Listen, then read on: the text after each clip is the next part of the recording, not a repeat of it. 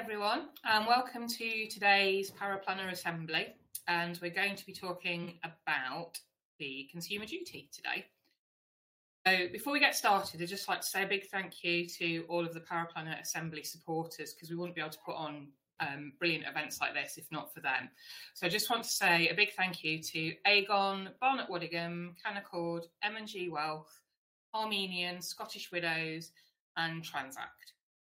So thank you to all of those guys. Now, if you're new to the Paraplanner Assembly, welcome. And if this is your first one, just a little bit about it. It's a really interactive session, and the more that you put in, the more that you'll get out of it. So there's plenty of opportunity to chat using the chat box, and there's also the Ask a Question link at the bottom there. And if you want to follow the Paraplanners Assembly, you just click on the top up there. There's a big follow button, and you can follow them on Crowdcast as well.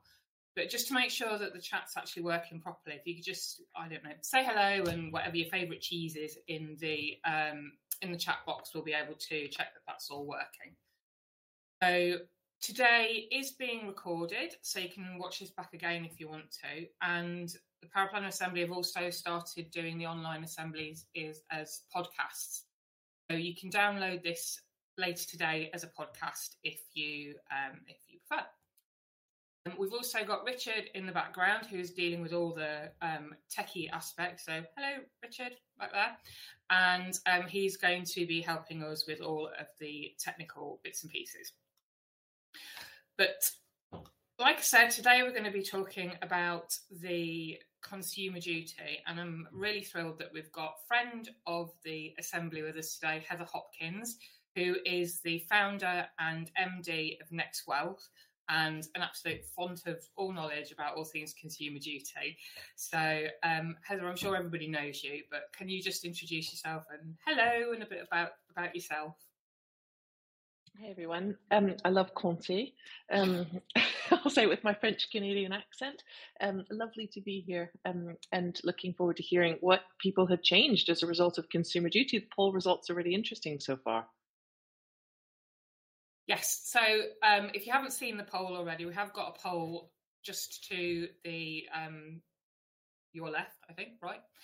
There's a poll running to find out how people are feeling about Consumer Duty and what you've had to change, with answers ranging from nothing at all to we've, chucked everything out and started again. So if you could answer the poll question there, that'd be really helpful as well, and we can have a look at that later. But as I say, today we're going to be looking at the Consumer Duty. It's actually 6 months today since that came in force. So the things that we're going to be looking at, the key things that we're going to be looking at today are what actually have you guys had to do to get Consumer Duty ready? And we're also going to be looking at some of the key points, which are how are firms actually demonstrating the value that they're giving to clients for the fee that their client is paying? And also, how are they evidencing that the client actually understands the benefits of the service that they're getting, and then they're meeting their Consumer Duty requirements as well? So if you've got any questions, just pop them in the chat, and I'll be keeping an eye on those as we're going along, and I can bring them up as well. But also, again, we've got the Ask a Question button down there if you want to. But I'm going to pass over to Heather first, because obviously you've done lots and lots of research, and I'm sure you've got lots of insights into what firms have been doing and what's actually been happening in the wider world with Consumer Duty. So if you could just chat us through what you've been doing over at Next Wealth, please. Yeah, absolutely. Thank you. Rather than talking about cheese, I should have probably talked about what we do. I run a market research firm, and it's lunchtime, so I'm thinking about cheese. But we look to aggregate the views of people working in financial advice businesses to understand what's happening in the market, and to help firms by understanding what's happening in like-minded firms or firms of sort of similar profile. And we've done quite a bit of work on Consumer Duty, as you can imagine. And if we can just put up the first slide, I think the first place we should start is with the customer. And we did some research in October 2022, so it was after the consumer duty rules were finalized but not yet implemented, to understand from the customer how do they define value of advice and the relationship with their financial planner.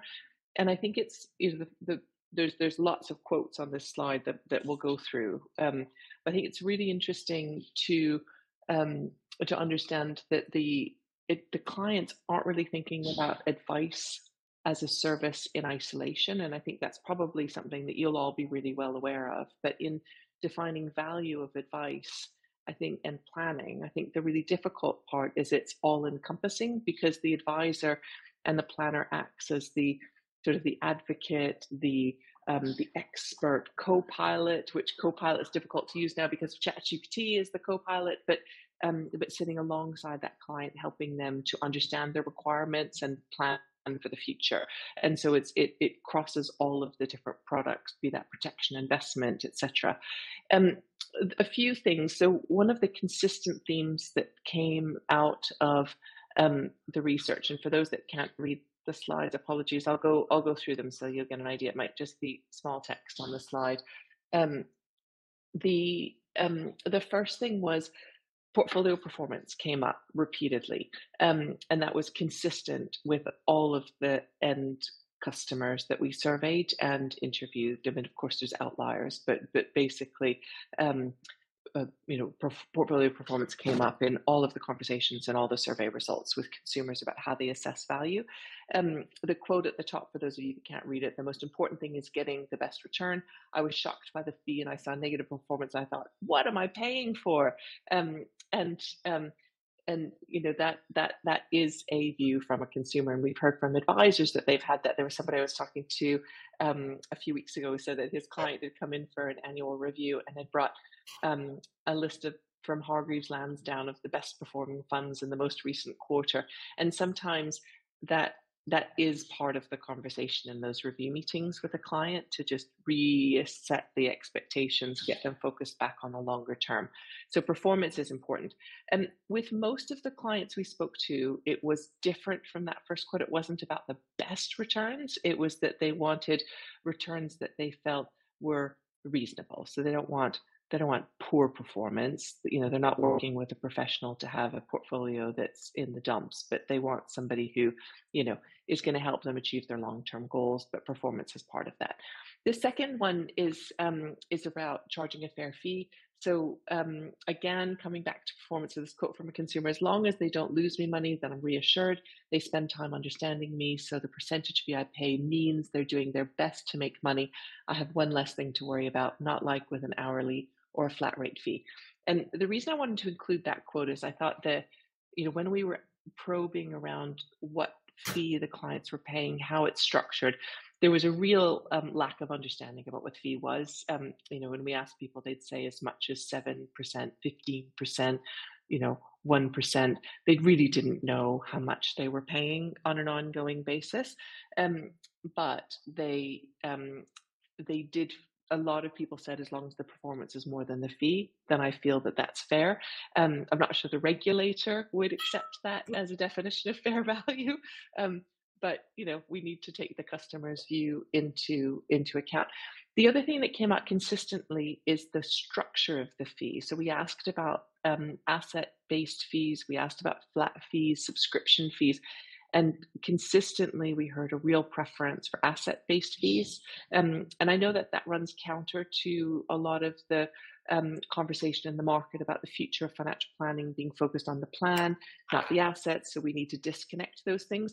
But, you know, I think it's just important. You know, everyone's client set's going to be different. The goals and aspirations of your business are going to be different, but it might be, you know, an important part of that step to really understand what customers prefer. There was a sense that there was an alignment of interest, and if it was based on assets, because the advisor has an incentive to grow the portfolio. You know, whether that's what you want to see as the value of planning, I'm not sure. And there was also people who felt that they understood that. It's hard for them to think about, well, what should I be paying on a flat fee basis? But it was easy for them to say, oh, it's worth X percent of my portfolio. The last one around transparent and defendable all-in costs. clients are talking about inflation. So this is from an advisor. Clients are talking about inflation, how interest rates have gone up and the markets have been depressed and performance of their portfolio hasn't been great.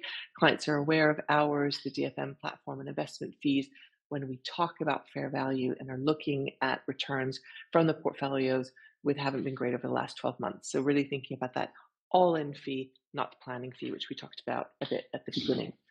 If we look on the other side, on the development of trust, these are three quotes from end clients.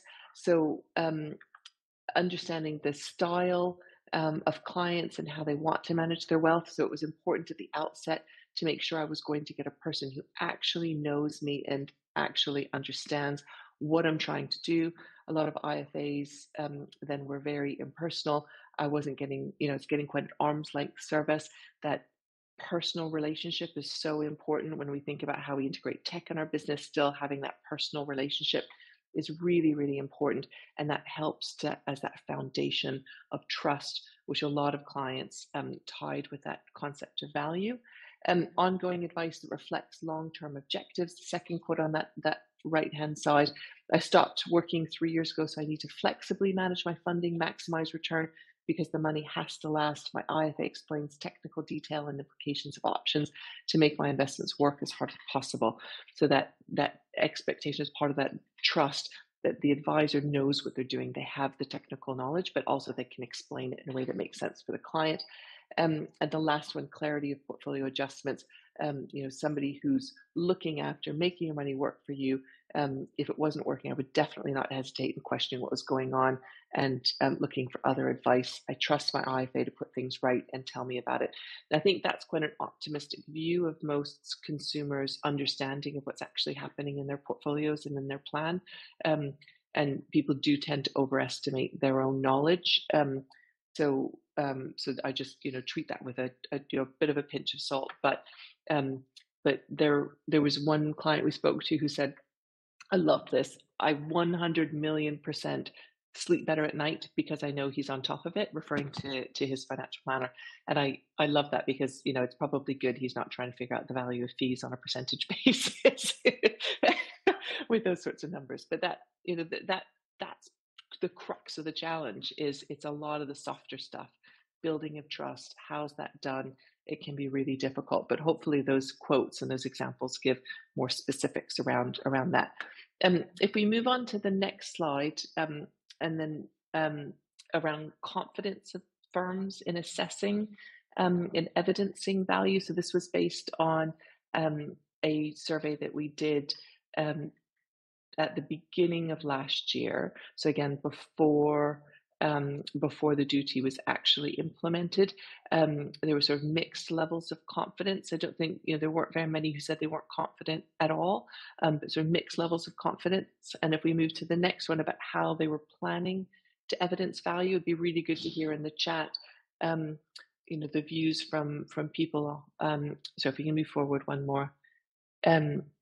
On the fees, so this is something where core to evidencing value is the fee value for money. At Next Wealth, we published benchmarks. This is based on a survey we do every summer. We did it with the CISI and PIMP for this year. We also send that to our research panel. So if you're interested in getting involved in our research, we would love to hear your views. And for those of you that do already contribute, thank you. I think there's going to be a link in the chat to sign up for that research panel. But of the people that responded to the survey last summer, the average ongoing fee for advice had come down a little bit to 64 basis points on average. But that benchmark can sometimes be helpful in evidencing value because if you're below that, it's a little bit easier. If you're above, it's, well, what additional services are you offering above and beyond what others might be offering that make that advice worth it? And that's, just to clarify, ongoing advice, initial charges are very different from that. But that can be a helpful input. I'm going to take a break there, Caroline, so we can have a bit of a conversation. I can catch up with the chat. Yeah. I think it's really interesting, like you say, about what we perceive that clients value, and then obviously with the quotes that you've got there, what clients actually value are sometimes quite different. So that's it's really interesting because we all think obviously that we know best, and we know what clients want, but sometimes just getting in there and asking them, it can be quite an eye opener, I think. It's really interesting research that you've got there. So a question for everybody to answer in the chat. And how are you at your firms? How are you demonstrating client value? And do you feel confident with the way that you're actually handling that, and that you're in line with the requirements needed? So if you just have a think about that while we're and pop your answers in the chat, and we can have a look at the poll, because we've got the poll here. It's quite a relatively even split. There's fortunately nobody's had to do a complete overhaul, which is really interesting and probably very good news as well. And nobody's done nothing, so that's I suppose that's quite good as well. So we've got a range between not much, 54.5%, and then quite a bit at 44.45%. So if you haven't had a chance to answer it yet, it's changing already, then yeah, if you just go in and answer on the poll as well. I think from my part, I work with obviously quite a few different firms, and largely I think most of them were already doing most of the things that they needed to be doing to be Consumer Duty ready. It was more around formalising process and actually having, structure in place to actually demonstrate that they're doing. So I think that's maybe similar to what other people have been finding in their own firms, because you're probably doing most of it, but just need to make sure that it's actually dotting the I's and crossing the T's and that kind of thing. So just having a look at the chat. Is anyone sending cheese clients as part of their proposition? That would be I think it's really interesting. And I'd love to hear from those firms who said that they were doing quite a bit to change, because what we heard was that what was delivered to the client didn't require so much change from firms, but what was being collected in the back end to evidence value was really different. So a lot of firms there were some minor adjustments that had to be made here and there, but the bulk of the work that I heard about was really firms looking to gather data from partners and suppliers. The other thing, and I'd be really interested if anyone had any experience with this, was changing providers that they were working with. So we've seen shrinking in the number of external partners, be that platform, DFMs, those in particular, but the number of DFMs that firms who work with an outsourced DFM changed. It was quite a marked change from, it was about 2.5 a couple of years ago to, I think it was 1.7 on average. And that's a pretty big shift in that short space of time. But one of the requirements of Consumer Duty is around the due diligence on external partners, and the ability to do that with a wide range was tough. So it created an incentive in some firms, I think, to, clients always come with stuff, right? They don't come to you and say, I've got all this cash sitting in my bank account, I'd love for you to help me with it, right? They come to you with all sorts of stuff, with all sorts of pension providers, but the motivation to move that to fewer partners, I think, has really increased. I'd be interested if that's consistent with what other firms, so that collection of data, and then moving firms, either platform, back up, closed book pension providers, shrinking number of DFMs, those kinds of things. I've got some questions here in the chat. So someone's saying that they've moved to Timeline to help with Consumer Duty. It'd just be interesting to know how you're using that to demonstrate fair value. Oh, someone's already said that, actually. So yeah, it'd be interesting to know how you're using systems and processes like that to actually demonstrate value. I think the thing is, I think someone just pointed this out here, it's not down to us to decide what value is. Like you say, Heather, it's what the client perceives as value. But I think certainly what I've found with some of my clients, what we've been doing, we've been doing it for a long time, actually, not just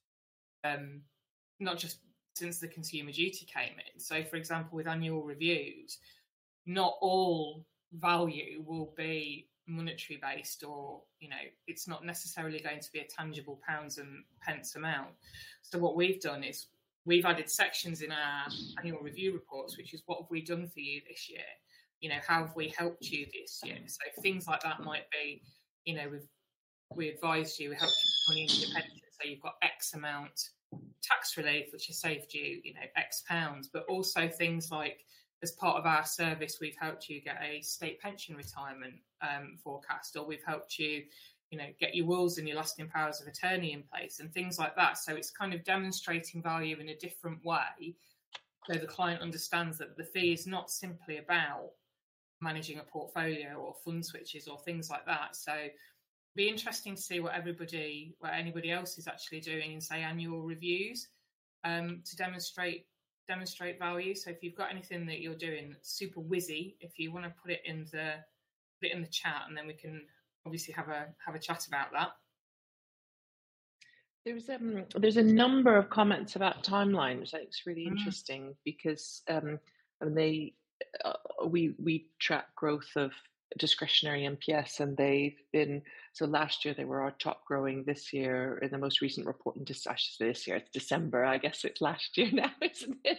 I can't remember what year we're in, but they were the second fastest growing. And it's really interesting because that low cost evidence-based model has really caught traction. The integration into the planning tools, I think, is also another really interesting thing that differentiates them. But I don't think it's just about cost. I think if it's going to be a run-of-the-mill MPS, then it better be cheap. But we also saw Waverton moved into the top 10, and that's on the more expensive end, very active.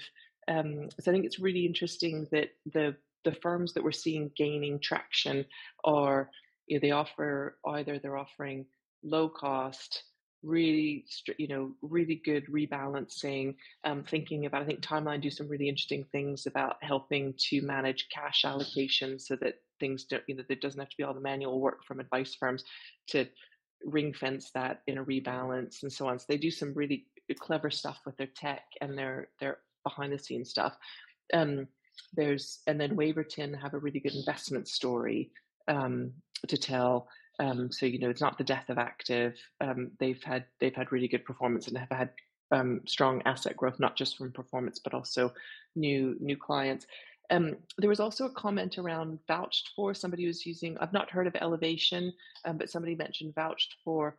We're definitely hearing more firms using doing client surveys. And I know that the regulator said client satisfaction isn't evidence of value. But I mean, as a researcher, I would say this. I think it's really important to talk to your clients, and not just to evidence value, but also to think about the proposition from your client's perspective, and it can inform those decisions about asset-based fees and percentage fees and so on. Yeah, there's some interesting points being made in the chat also, actually. So we've got here that value is dependent on the service being relevant to that particular client, as in, are they on the right service level, which quite nicely links to a question from, or a point here. So as a question for everybody in the chat, have any firms decided to disengage with clients if they don't feel that they're providing them with value for money? And I think that's a really interesting point, because when I've been training people, or when I've been working with people to talk about what it is that, when you're talking about things in a review, or you want to have a catch up with the client, if you're really struggling to say what we've done for you this year, or you're really struggling to demonstrate value, it's probably because they aren't necessarily getting that value. If you can't clearly show and articulate what you've done for your fee, then I would be questioning. If you can't demonstrate it, then it's probably unlikely that you are giving value for money. So it would be interesting to see, because obviously with clients with smaller fund values and smaller plans and pots, it'd be interesting to see how many people have actually disengaged with those. So we hear from platforms that the number of orphan clients since the introduction of Consumer Duty has skyrocketed, and it's become a priority for them, partly because of the significant asset there's a lot of assets there, Mm. so they need to think about what are we going to do with this, and it's growing, but also because they have obligations under Consumer Duty to evidence value, and if it was an advisor introduced relationship, it's a little bit tricky for some of them to think about that. We're definitely hearing that. We're doing a report at the moment on future financial advice to look forward to what the industry might look like in 5 years' time. And one of the things that came out was this idea of the minimum viable client, and it's that. And it's in different firms are using different ways to measure it. It's well, if my minimum fee, because a lot of firms, as part of Consumer Duty, said, right, the minimum fee I need to charge as a firm is this, and then so any clients where it doesn't make sense for them to pay that because of the value that's delivered as part of the advice doesn't meet my minimum viable client level. And others have thought about it on an asset size. Some it's based on complexity of need. So I think that's a really, really interesting conversation, and how that will evolve in future, because of course it's not great for society. I mean, as businesses, you have to be profitable, but we all know the benefit of financial planning advice, and if the minimum level to be able to qualify for advice increases, that's not great. I think the advice guidance boundary review, we'll see where that goes, but potentially some opportunities for firms, larger firms probably, to offer simplified advice in accumulation. But it's a big hornet's nest, I guess. Yeah, definitely. But I think, having said that, I think we are seeing people, like you say, with the advancement of technology and where it's going to be in the next few years. We're definitely seeing people moving into that space, because you've got, on my head, there's subscription services, and then there's the new Money Means service as well. So I think there is something in that space. It's just, obviously, it's how do you introduce people to that, and how do you explain to clients that it's not an easy conversation, that we're going to have to let you go, I'm afraid, because you're just not profitable for us. So it's not an easy conversation, I would imagine, to have at all. I think the one of the ways I've heard that it's a bit easier is, rather, because you don't want to tell somebody you're too small for me. No, of course. That's really difficult. But saying that, and that's where I think that minimum fee level is really helpful, because it's, look, as a business, because of the costs of regulatory oversight and business overhead and such, the minimum fee level I need to charge clients is this, and I just wouldn't feel that you'd be getting good value for that fee. If you want to pay that fee, that's your decision, but I'm not sure that that's going to be a good value for you based on what I can deliver. And I think that's then a slightly easier conversation, because it turns it around. It's not easy. I agree. I think there was a really good comment earlier. So it's gone up, but it just recognizing how difficult it is, because it is really difficult. A really interesting point here, though. If you were happy to deal with the client pre-Consumer Duty, why has this changed? And that's a really interesting point. And I guess it's all about, it's all about segmentation, isn't it? And making sure that you've got the right clients in the first place, and that it was the right fit originally, rather than, unless obviously the asset value has changed due to decumulation or something like that, which can, if someone's been with you for a very, very, very long time, that could be an even more challenging and uncomfortable, sad conversation, even if they've been with you for a very long time. So yeah. And it's also, the complexity of family relationships too. And I think that the flexibility of charging hasn't always been there on the platform to have the there might be somebody who's the children of clients or what have you. Sometimes you can get family linking for the platform charge, but you can't get that family linking for the advisor charge. And so making sure as part of the platform due diligence that flexibility is there to be able to charge clients the way they should be charged and that they want to be charged, so that you can deliver the proposition that you want as a business, can be really, really important. So that if there is somebody in the family who wants to cover the fees for the whole family, that can be done. Yeah, it's a really interesting point. We've got someone just commenting here as well that they offer a pay-as-you-go service, so the clients don't completely disengage. I have a couple of clients who do that. They'll charge a fee, an initial flat fee for creating a financial plan and getting them sorted in the first place, and then they just come back as and when they need it, and that works really well for not all of their clients. Most of their clients have the ongoing service, But for the option of people, once it's been tidied up, you might only need a light touch service now and again when things happen. So it's I think like you say, it's good to have that flexibility, isn't it, to be able to do that. Lots of really good questions coming up here. So right. Yeah, so it's saying here as well. Do you find many of when you've done your research? There's somebody talking about here that they only have a transactional service. Do you have many? Have you come across that much, Heather? So absolutely. I think the majority of firms, it's still an ongoing advice fee, but yeah, it does come up, and it was really interesting because we ask about the fee models that are used, and I don't have the numbers. In fact, I just have it to hand. I'll flick through and try and find it. This is we call it FAB. It's our Financial Advice Business Benchmarks report. That's one that we do with HIMP and the CISI. But let me just flick to my price and value page. So I know it's in here. Anyway, we saw more use of different fee models this year. So the majority ongoing asset-based fees, but firms introducing multiple models. And I don't know if you want to come on to the next slides, but we could talk a bit about client segmentation as part of that, and thinking about what the proposition is for the fees. So if we move to the next slide.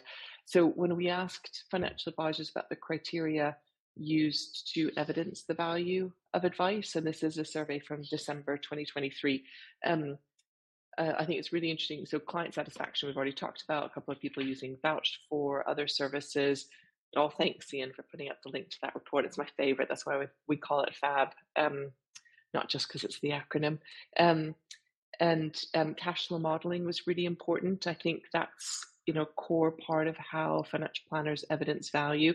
And it's not just the fact of doing the cash flow modeling, but it's that peace of mind. I was speaking to somebody a few weeks ago who said she would love if they could have, you go into an airport and have the happy or sad sign before you go, when you're going through security, or even in the loo, sometimes they have it.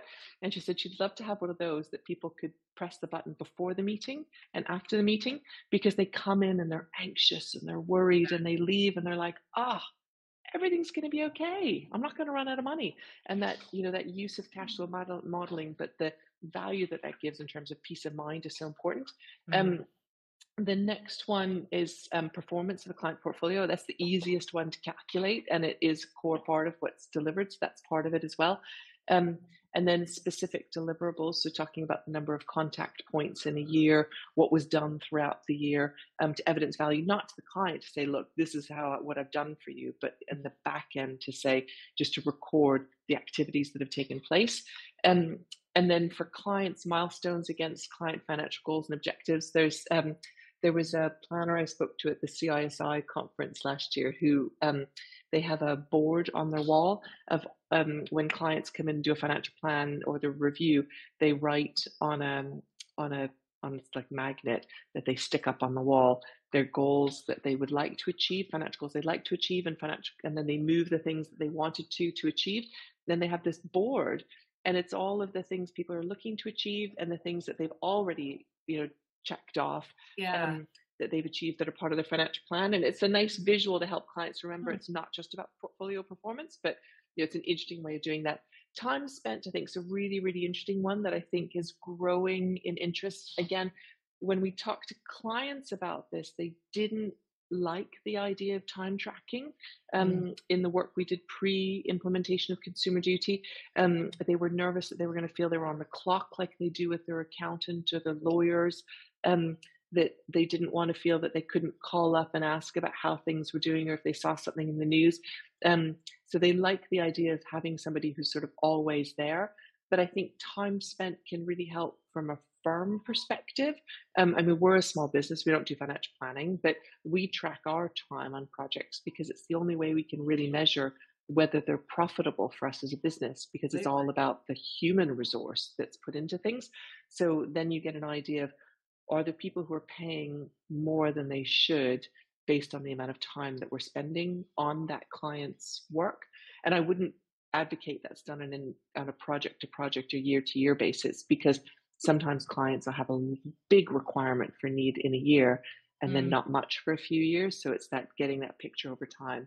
And if we move to the next one, looking at client segmentation, so there's a lot of text on this slide, but I think this is an area where firms have done a lot of work over the last year. Client segmentation is obviously something that's being done for a long time, but how's that evolved, particularly since the PROD rules were introduced. So on the left we have the predefined service levels. So what are the client segments? So what's the proposition that we deliver for that?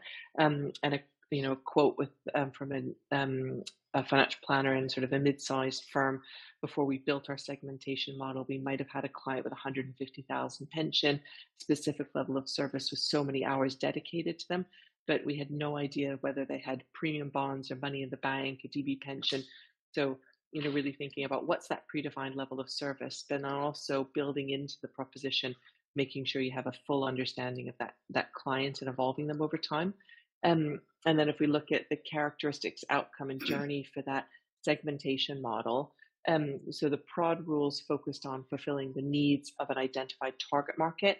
But what we heard from financial advice professionals, we use that term to sort of encapsulate different roles within a firm, that it was a subtle but a significant shift for client segmentation to really the service design and suitability, to a deeper understanding of how the client characteristics impact the experience. What's the client experience? What are they going to do?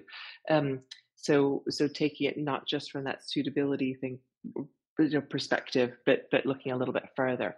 And then outcomes. So consumer duty, having that outcomes-based focus, building that into the client segmentation model. A firm we spoke to had 8 different segments of clients, looking at tax strategy, liaising with professionals, cash flow modeling, split by pre and post retirement. So not just the investable assets, but what are the other things that need to be delivered to that client as part of their journey.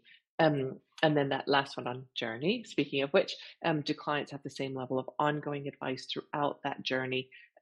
What may make that change? They need to have flexibility in the segmentation to ensure that it's personalized, but it helps to think about what services offered as part of that, and challenging what can be delivered for different profiles of customers. That advisor in that quote just talking about, with a client with £1 million, can we deliver against that based on the fees that were charged? So I think a lot of work being done on client segmentation, which I'd love to hear. If people have done work on that over the last year, it'd be really, really interesting to hear. It is, yeah, most definitely. It's and I think with the advent of technology and things like that, it's just going to be a completely movable feast, isn't it, over the next few years anyway, as we get more assistance and more technology to actually smooth that process as well. So but it's interesting you should say about the time recording, because I often wonder how profitability can be measured if you're not doing it. Like you say, as an outsourcer, obviously I use it all the time, but we've just had a lot of conversation about that. So it'll be interesting how people are actually measuring it if they're not measuring their time. And how do they actually assess stability if you don't know how long things take? I mean, it's not a criticism; it's just a question, because I really wouldn't know how you would do that. And it's interesting, isn't it? Because it was only 27. Oh, sorry, it was only 27% doing it. They're talking about the different software that you can use. I use Clockify for my time tracking, so I'm going to throw that in there. I saw we had Harvest and Toggle, but there's also Clockify as well, which is quite nice. So sorry, I talked over you there, Heather. Please continue. No. We use Clockify as well at NextUp, and you can integrate it. So there were some people talking about Xero. So we have it integrated into different systems. I think we have it integrated into Xero. only a quarter of firms using time tracking to evidence value, which I think is really interesting. But again, I think there's a misunderstanding that that's reported to the client, and I think actually it's for the internal business management that where it's important. There was a question about a comment about IO. I think one of the things we hear about IO's time tracking is because it's a seat license that you can't always, not everyone within the firm will have access to it. And so some firms find, depending on how it's set up within your firm, if not everybody has access to Intelliflo with their own license. Not that anyone shares, but but that can create some challenges there. But we use the free version of Clockify. So I really like it. It's just nice and simple, but it's really interesting, I think, and a useful tool for demonstrating value as well, if you actually know how long you're spending on each particular client. But I'm surprised we haven't had anyone say, how do you track hold time with providers? Because that's usually one of the questions I get. Good point. Really good point. So I'm going to move on now, if I may, to the other thing that we were going to look at, which was demonstrating client understanding, or consumer understanding, as it's called, because I think that's one of those things that I hear the most, kind of, not grumbles exactly, but how do people go about doing it? I know asking clients to sign a box, as I think has been mutually agreed that it's not probably the best way. So how are you seeing people demonstrating that, Heather? And just asking the chat, if people could just say how they're getting people to demonstrate client, or how you're asking clients to demonstrate that they understand. It'd be really interesting to know. So the question about signing a box, I think, just to address that one, I think it's really interesting, because in Australia, the regulator requires financial advisors to have their clients sign up to the fee every year. And the thing that's really interesting about that is that there was a lot of worry about whether people would, because it's always hard to get people to sign another form. But actually what it's done for firms is it means that they eliminate the risk. And they found that clients have been signing on to the fee each year as part of the client review meeting. And there's no, because it's a document of here's what's delivered, and here's the fee, and then the client signs, there's no risk to that firm of a client saying value wasn't delivered, unless of course what was meant to be delivered as part of that contract wasn't delivered. Mm-hmm. So I think we should maybe be less worried about that than some are. Not that you want to move in that direction, but if the regulator does, it might not be the terrible thing that some people expect. It might actually really, really good for businesses to reduce PI cover and costs and etc. In terms of how firms are doing it well, I think the getting the fee model mapped to the proposition for the client segmentation model is where I've seen that done best. So thinking about, for clients with these requirements, these are this is the sort of product set. These would be the fee bands we would expect, not just for advice, but for product charges and so on. And so it gives enough flexibility, but also some parameters within which to work. And then if there's differences that stand out from that, it's easier to identify.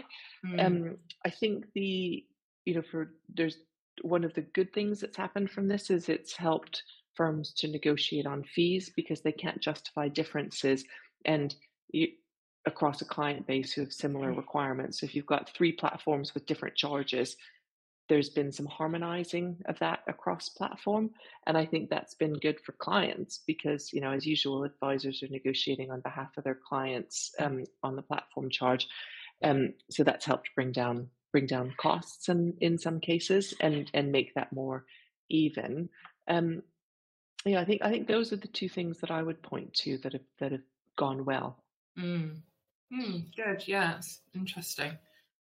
I think part of that And part of client understanding is, I guess, making sure that they understand what they're actually supposed to be getting for the fee that they're paying as well. So it's really good. I think what you're saying about the Australian model, just reminding them every year is probably it's probably good practice anyway, irrespective of consumer duty. Yeah, it's an interesting one. Yeah, and it's been disclosed. I mean, it's on the platform statement, right? That the fees charged have been disclosed on a pound and pence basis for a wee while now, and so I think, and that's one of the reasons I think that a lot of firms didn't have to make massive overhauls to the proposition that they were delivering, because some of it had been done. I think there's still more to come with, because the regular. I mean, I don't know how many people in firms got Dear CEO letters at the end of last year, but I think the volume of output from the regulator has definitely stepped up, and there was a lot of skepticism that I heard before the implementation of consumer duty that, here's another piece of regulation, but is the regulator actually going to do anything about it? Is there going to be enforcement? But we've already seen some changes in some quite large firms, some high profile changes as a result of consumer duty, and then the Dear CEO letters suggesting that there's a bit more behind this than maybe we've seen with past bits of regulation. Yeah, it'd be interesting. I mean, like you say, with it being enforced only 6 months today, I think it will be interesting to see how it plays out. We'll revisit it again at 12 months or something like that and see, because there'll probably be a lot more feedback and a lot more information that we can, extrapolate good practice, best practice, that kind of thing from it. So yeah, it'll be an interesting one to watch, I think. So I've got a question for people in the chat, and that's my question is, how are you guys demonstrating that a client understands the advice that you've given? And how is your firm evidencing consumer understanding? So I'm going to leave that with you guys to tell us what you're up to, and if you've got any good ideas or any ideas that you can share, any good practice that you can share, that'd be really interesting. So I think personally this is something that I think people have really been struggling with, but a couple of my clients have been doing it, because obviously just having a checkbox at the end of a report or something like that with "do you understand?" I think very few clients would actually want to say that they don't understand what they've been told. I think it's human nature, isn't it, just to kind of agree with it. So I think a lot of my firms what they've been doing is they've actually been tick here if you're stupid. Exactly, tick here if you're stupid. So a lot of firms, I think, that I've been working with have actually been including that as part of the client meeting, and they'll actually get the client to explain back to them what we've talked about, what we've understood, what the actions are going to be, and then that's actually noted into the fact finder. And because a lot of meetings are recorded as well, particularly when you're doing them online, it's really handy because you can actually go back and demonstrate it, especially if the client's told you in their own words what it is that they're expecting. So have you got any kind of evidence or any research surrounding that, Heather?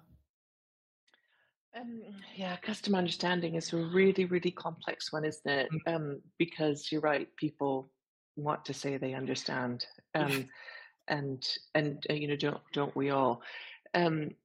So it is really difficult. A couple of things that I've heard is so I think financial planning firms are actually quite far ahead on this relative to the industry. If we just I think vulnerable clients and client understanding is a particular challenge, but the FCA letter in November, Dear CEO letter to stockbrokers, said 69% of stockbrokers said that they didn't have any clients with vulnerabilities, and financial advice firms that are much closer to their clients, I think, have a much better understanding of the situation. I think one of the challenges I hear is the understanding after leaving the meeting with a financial planner is really high, but as time passes, that can change. And so it's how do you measure it at the point at which the advice is delivered, or is that the right time to measure it? One firm I spoke to asked a subgroup of clients to ask as a sort of a counsel to inform the firm on this, and as a gift gives them a case of wine once a year, and then interviews them once a year and gets them all together once a year to talk about the communications coming out of the client. So putting, the different fact sheets in front of them and so on. I think depending on the firm, a lot of times advice firms will rely on third parties for most of the communication that's sent.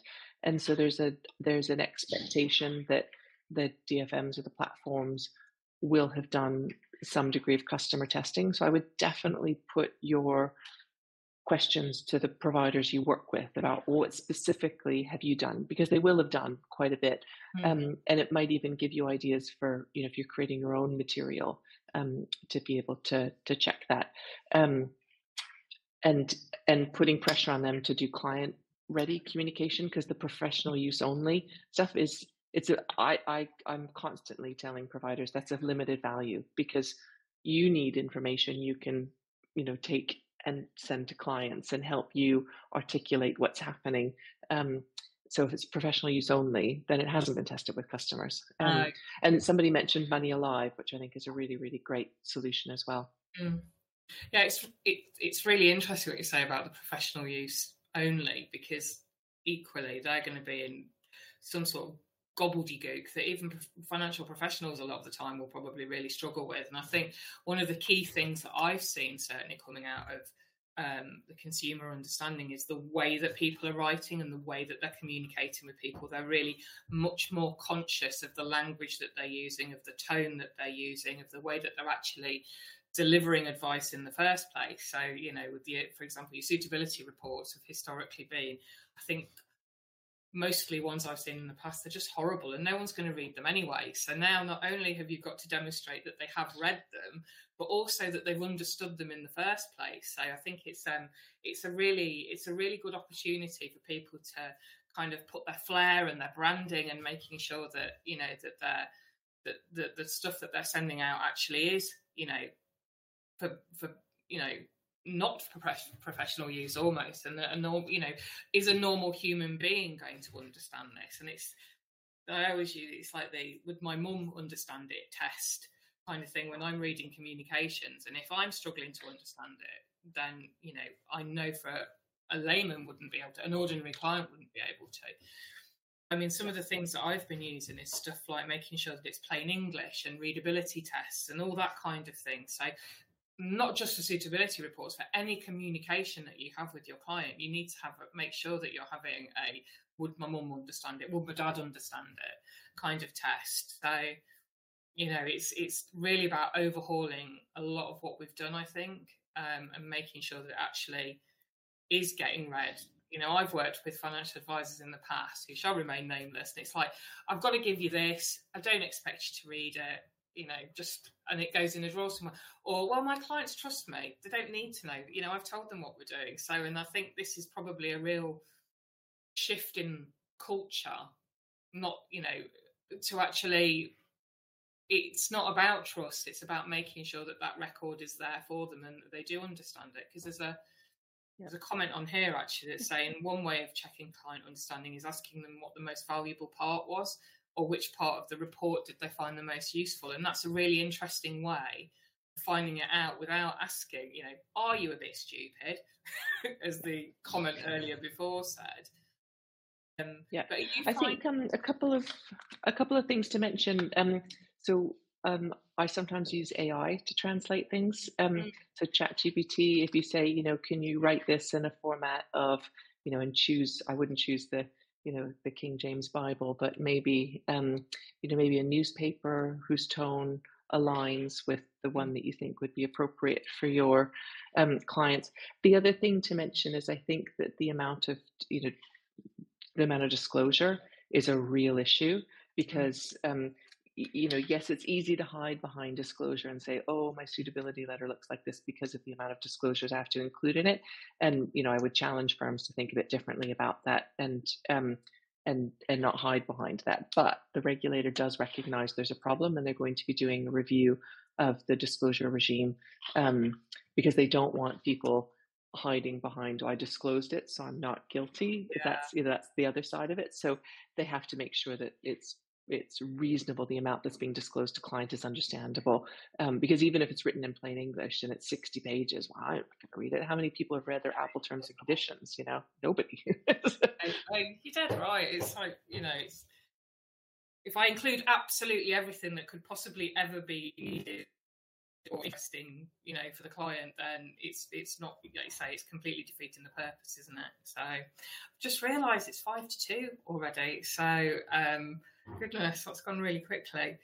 So I have actually, I'm just going to wrap it up now. I've been given parish notices to talk to everybody about. So firstly, first thing I'd like to do is thank Heather for her time. It's been absolutely fantastic, Heather. Thank you so much for all your interesting research and comment. It's just been absolutely brilliant. So are there any kind of finishing points that you'd like to leave us with? I guess I thank you for those of you that contribute to our research, because my opinions are only your opinions aggregated.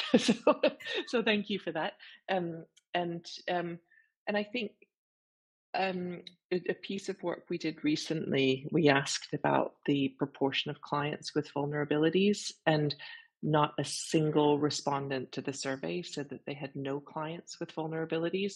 And so if you contrast that to the stockbroking market or wealth managers, where it was very different, I think we're in a much better place in terms of we shouldn't be complacent, but I think the financial advice profession is further along on evidencing duty and being aware of what's going on with their customer base.